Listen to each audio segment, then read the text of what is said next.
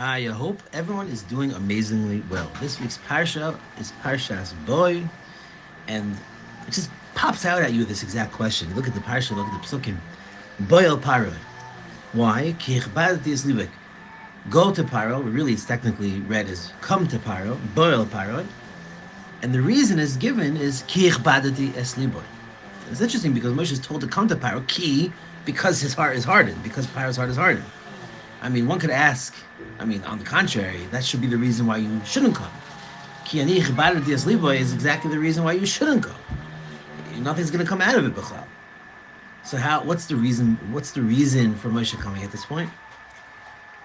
Now, you could technically say, ki does not mean because, it's due to the fact that his heart is hardened, it's the time to come. It's you could read it like this. Very often, ki could be read in many different ways.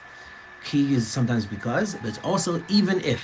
Afal gav, even though his heart is hardened, it's still worthwhile to come.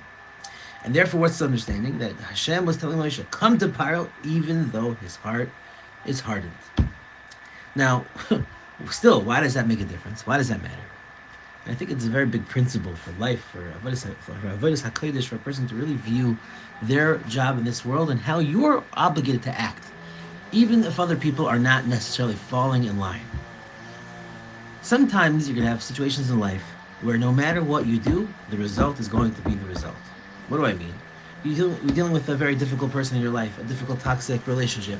That person, no matter what you do, is just going to find fault in everything. That, unfortunately, there's some people that have these types of personality disorders, that whatever you do, no matter what, that's where they're going to be. Unfortunately, it happens very often in children to parents. A parent is just going to find some fault, some difficulty, whatever and there's very little that you can do. You have to walk on eggshells. Whatever you try to say, try to do, it's always going to end up ultimately that you're always the one that's wrong, and they're always the one that's right, and you should have known better. What do you do in those situations?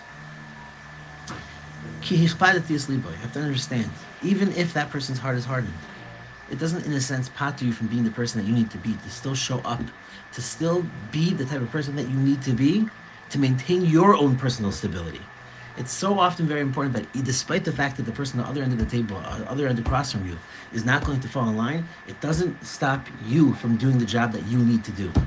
The struggle is real, 100%, very difficult. But boy el paro, still try, do the best that you can. You still don't have the ability to give up. You have to continue going weiter. Boy el paro, ki ani hichbarati es liboy. Even if his heart is hardened, you still have the obligation to show up to be the person that you need to be. And ultimately, in the Mirza Hashem, whether that particular situation changes, it probably won't. I don't want to be so doom and gloom. But don't have hopes or desires that, things that aren't going to happen are going to happen. But in the future, as the person that you want to be in your future life down the line, that ability to stay and be stable and be internal and to live your best self, despite the fact that things around you are not going well, will serve you for your future. So, Kol Tov, I hope you're doing well. Have a wonderful Shabbos.